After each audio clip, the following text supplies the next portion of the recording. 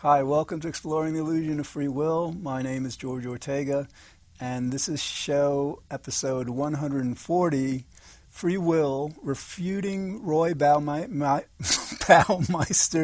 Slate.com Defense, Part 1. Okay, Roy Baumeister, he's a psychologist. He wrote an article that appeared on September 25th at Slate.com. It's an internet magazine. And he's basically defending free will. He claims that it comes about by evolution. So, okay, now the title of the article in Slate is called "Do You Really Have Free Will?" Came out September 25th, and this is going to be part one because, I'm going to go through I'm going to review the article. It may take more than one episode. It may take 2 or 3. So we'll get as far as we can get today, and then I'll go back to it in other episodes. Okay, before I begin the review, I want to first basically explain what we mean, what Baumeister, well, actually it's hard to say what Baumeister means when he says free will, because I might as well get into this. He doesn't use the definition that most scientists and most philosophers have used throughout history, because this question has arisen since the time of the Greeks. The Greeks basically considered that fate was the reason for everything, that there were these gods, and they determined what happened to everyone. It was called fatalism. And there's actually a Greek myth about somebody, I forget the guy's name. He tried to trick fate. Some fate was he was told that he was going to die at a certain day or something. So I think he traveled to a far off land, and on that day he died or something. I don't know. But anyway, the accurate definition of free will is, if we had a free will, we would be able to think, feel, say, and do whatever we wanted without anything that's not in control making those decisions for us. Feeling for us, deciding for us, acting for us. Okay, that is the definition. Okay, Baumeister, as you'll see, doesn't like that definition, because he's not the only one. There are certain other philosophers throughout history that they did this. It's called a straw man argument. Basically, you can't win the point you're contesting, so you change the terms of the debate, of the question, in order for it to make sense. Now, in this case, even changing the terms doesn't solve Baumeister's problem, because he's essentially attributing free will to a human being. As I'll explain later, to the extent you do that, basically we don't have a free will, because I'll explain later. But anyway, another person who had this kind of definition, Immanuel Kant, he got actually, I had a, wait a minute, whatever. I had a, all right, there's a quote in my book called Exploring Illusion Free Will. It's out in second edition, and there's a quote by Sir James Jeans, who's a famous physicist, astronomer, mathematician. I don't know. Didn't get enough sleep last night, whatever. His quote, I was going to read it, but the book's off stage.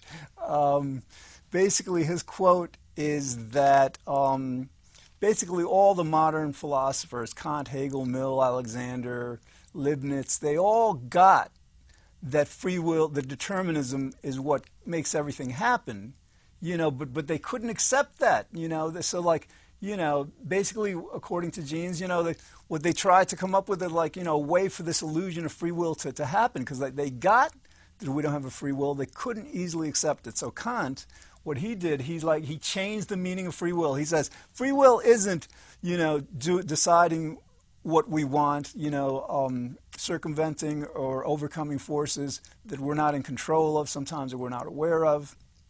He said free will is wanting the will we want, or getting the will we want. If we want something and we're able to get what we want, that he called free will.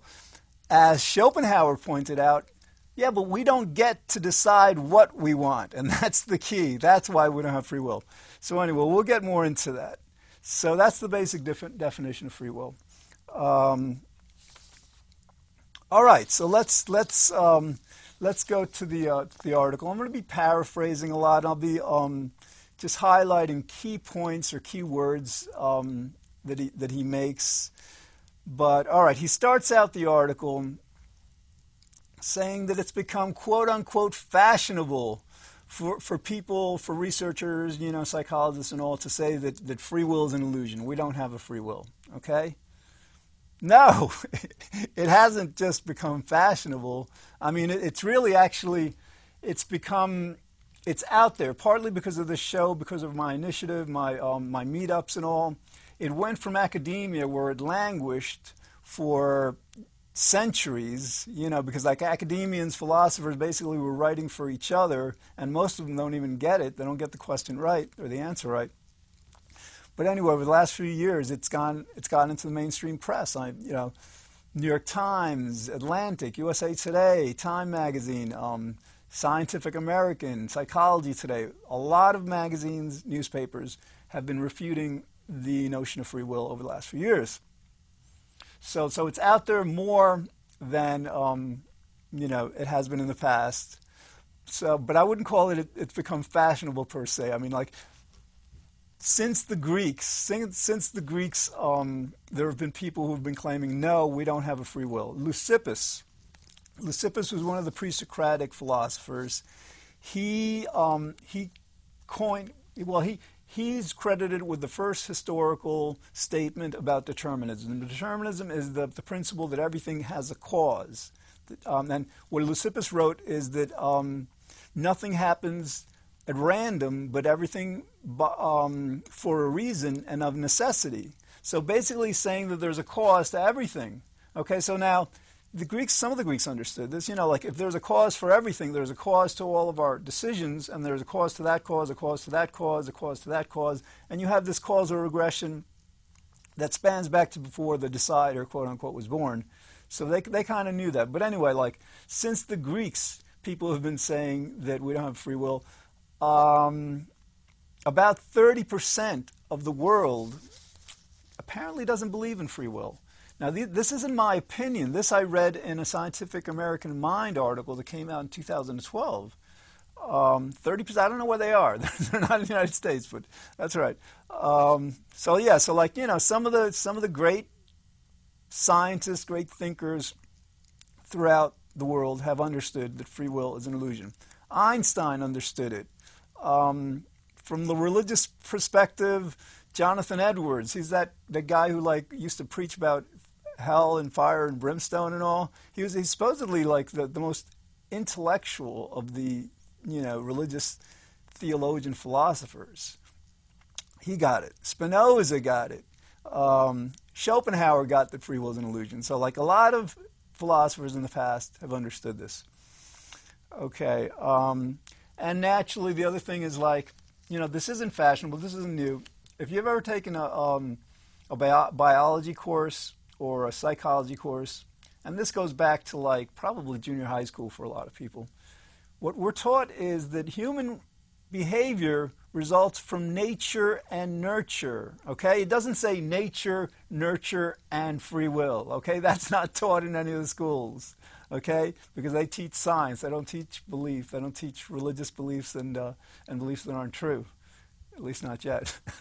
And so basically it's all right, so what is nature? Nature is our genetics, our heredity, our genes, our genetic makeup. We're born to certain parents. We've got certain genes. And for example, intelligence is 80% genetic. Our personality is 50% genetic. So this genetic influence is taking part in every decision we make. So that's one way to understand that we don't have free will. But if it's not genetics, it's our environment. It's what we learned from our parents when we were very young, when they were first raising us, what we learned in school, where we went to school, where we lived, where we were born, what language we spoke, we were taught and all. So all this stuff, our early development, which actually formed our personality to a great extent, again, 50%, it made us who we are, and who we are determines what we decide. Okay, so nature and nurture also demonstrates why free will cannot exist. So anyway, all right. So Baumeister goes on to say that that he can't imagine. He claims that a lot of researchers can't understand or imagine how you can have both free will and determinism or causality. And basically this view he's referring to is called compatibilism, okay? And Immanuel Kant, who I mentioned before, he called it a quagmire of evasion. William James called it a wretched subterfuge. And I think I may have gotten those quotes mixed up, but they, either one of them said one of those things. Compatibilism makes absolutely no sense. It relies on straw man arguments. Again,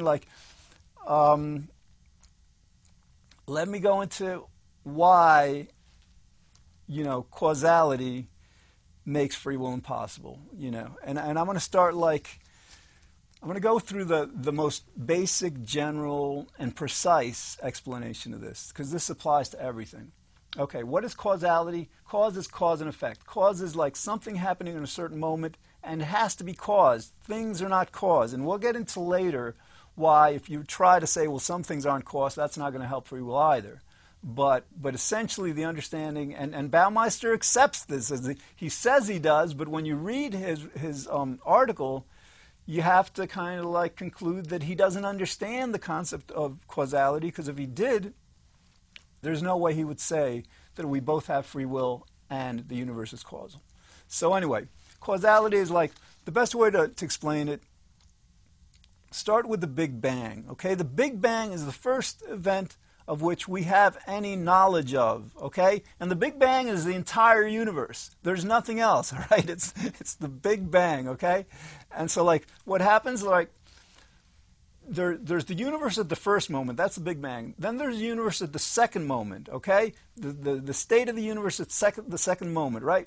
Now, what caused the universe at the state at the second moment, the state of the universe? Well, the only thing that could have caused it was the Big Bang, the state of the universe at the first moment, okay?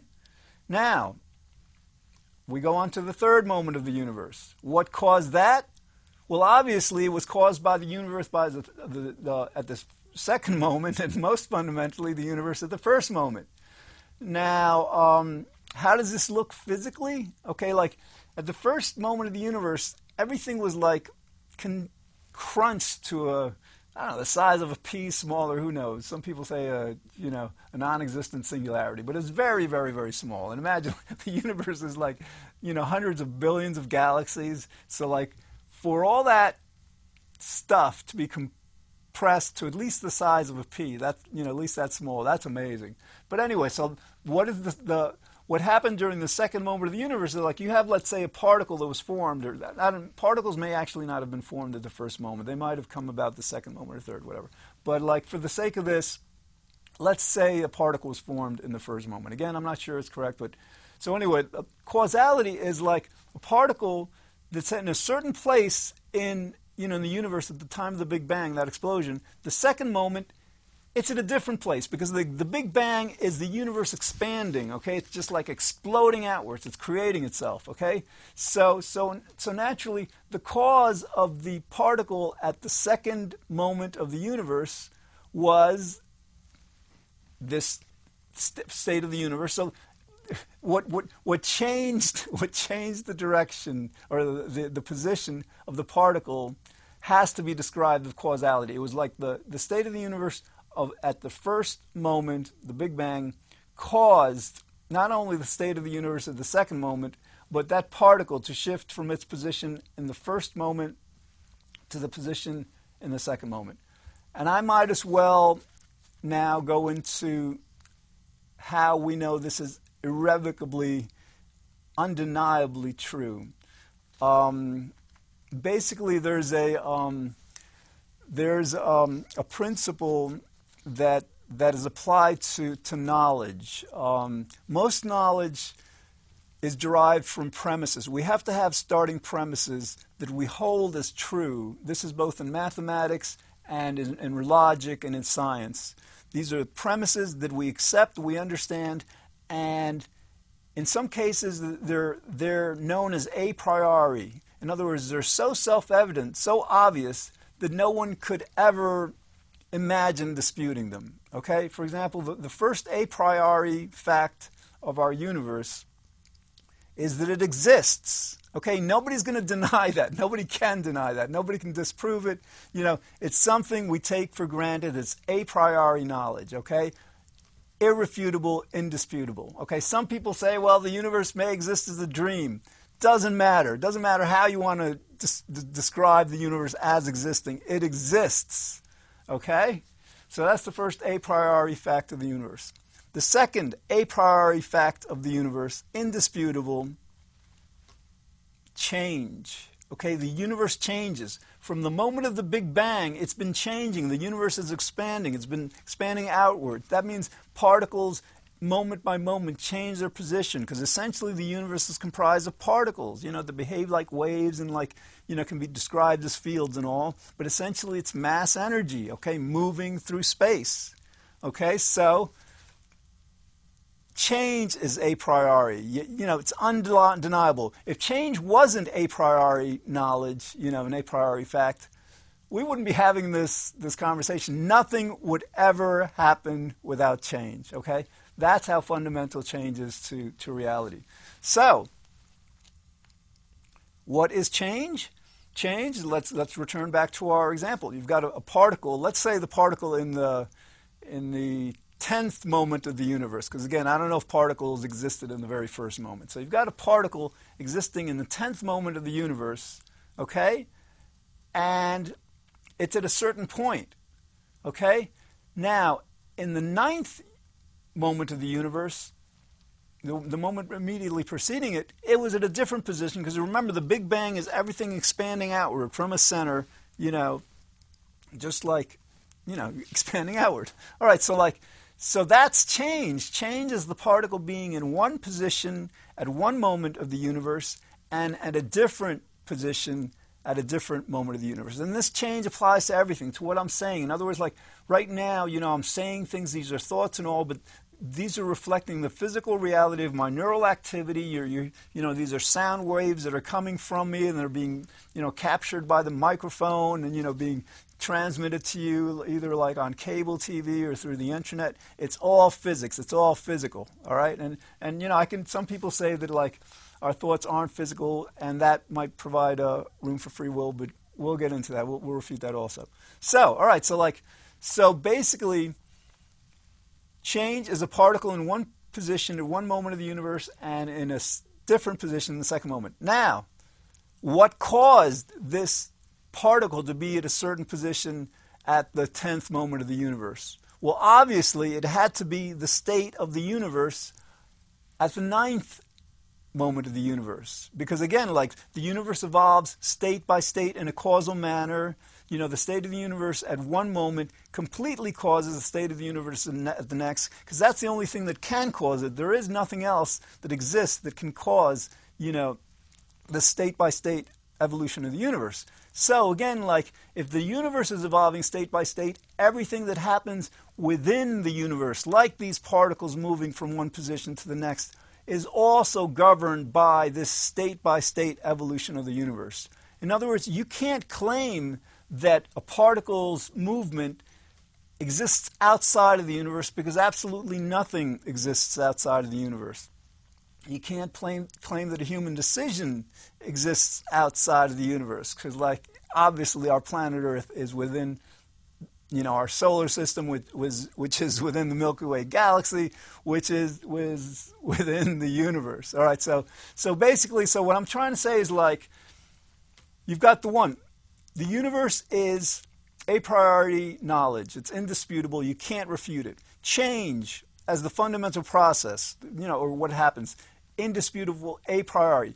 And if change is brought about by causality, as I just described, with the state of the universe at any moment being the complete cause of any event during the next moment of the universe and a complete cause of the state of the universe at the next moment, then that means that causality is as fundamental as a priori a fact as is change and as is the universe. Okay? That's why, some people will claim, well, the quantum mechanics, behavior is uncaused, it's indeterministic. It's really not, okay? It's really not. Everything is causal, even at the quantum level. Lawrence Krauss has said this, Einstein has said this. Lawrence Krauss is a modern physicist. A lot of, physicists have understood this, some haven't. And I just want to interject, even if the universe, by some absurdity, was, even if the fundamental processes in the universe were uncaused and therefore our human decisions were uncaused, even if that were a possibility, and it's not, because what would that even mean? I mean, if our decisions, if our actions are uncaused, you can't attribute an uncaused action to a human being or human will or human free will. All right. So either way, whether the universe is deterministic or indeterministic, causal or acausal, free will is completely impossible. All right. So we've gone through that. So basically, you can't reconcile free will with this concept of causality as Baumeister is asserting or claiming. Okay, it's just impossible, as I just described. Okay. Then he says, these neuroscientists are claiming that, our mind is, I'm quoting, is just a bunch of nerve cells. Okay, just a bunch of nerve cells that act as a result of chemical processes, just electrical processes and all. Okay, first of all, that's a disparaging, thing to say about neuroscientists. Neuroscientists do not say that our brain is, quote unquote, just a bunch of nerve cells. Our mind is not that. Our mind, as neuroscientists explain to the world, is the most complex system, organ, entity that we are aware of. It's far more complex than the universe outside of it that we know of. Okay, it's the most complex thing that we're aware of in the universe. It's not just a bunch of nerve cells, all right? Let's see. So, okay. And here's the thing, and it's not just that these are chemical and electrical events that are causing us to do what we do. I mean, it's true. It's true. I mean, when you think about it, what neuroscientists and brain scientists explain is that, our brains are physical. Our brains have neurons. Neurons, transmit and receive messages that are electrical. We can actually, we can manipulate these messages sometimes, with certain kinds of magnets, certain kinds of ways we can actually touch, a certain part of a brain with an electrode, and the person whose brain it is will have a certain kind of a thought. And these are physical processes, okay? But, and that, in other words, what the neuroscientists explain is that since these are physical processes, they can't be they can't be freely willed because they're causal. If they're physical, they're causal. In other words, if these brain activities are chemical or electrical, chemical and electrical events happen in the macro world, you can't say they're uncaused. You can't say they're quantum. Again, even if you were to say they're quantum, that doesn't help free will. But it's because they have causes. They don't just arise without causes. Then it's because of that causality that makes our thoughts that arise from these chemical and electrical processes not freely willed. It's impossible that they would be freely willed. We're running out of time. We've got about 3 minutes to go, and I'm only on his second or third sentence. But that's all right, because I thought that it would take maybe 2 or 3 episodes to review this entire thing. It may take more, but we're going to do it. We're going to do it sentence by sentence, phrase by phrase, point by point, whatever. We're going to paraphrase, We're not going to be directly quoting except in terms of some specific phrases. And, as episodes continue, I'm going to be reiterating some of these points because, basically he's making claims. He makes the claims over and over again, but he doesn't explain or defend what he's saying. And so, it's incumbent upon me to explain why what he's saying is insubstantial. It's just it's not evidenced by logic, by science, by reasoning. All right, so now, all right, he goes into that some people claim, some neuroscientists, some psychologists, Dan Wegner wrote a book about this called The Illusion of Conscious Will.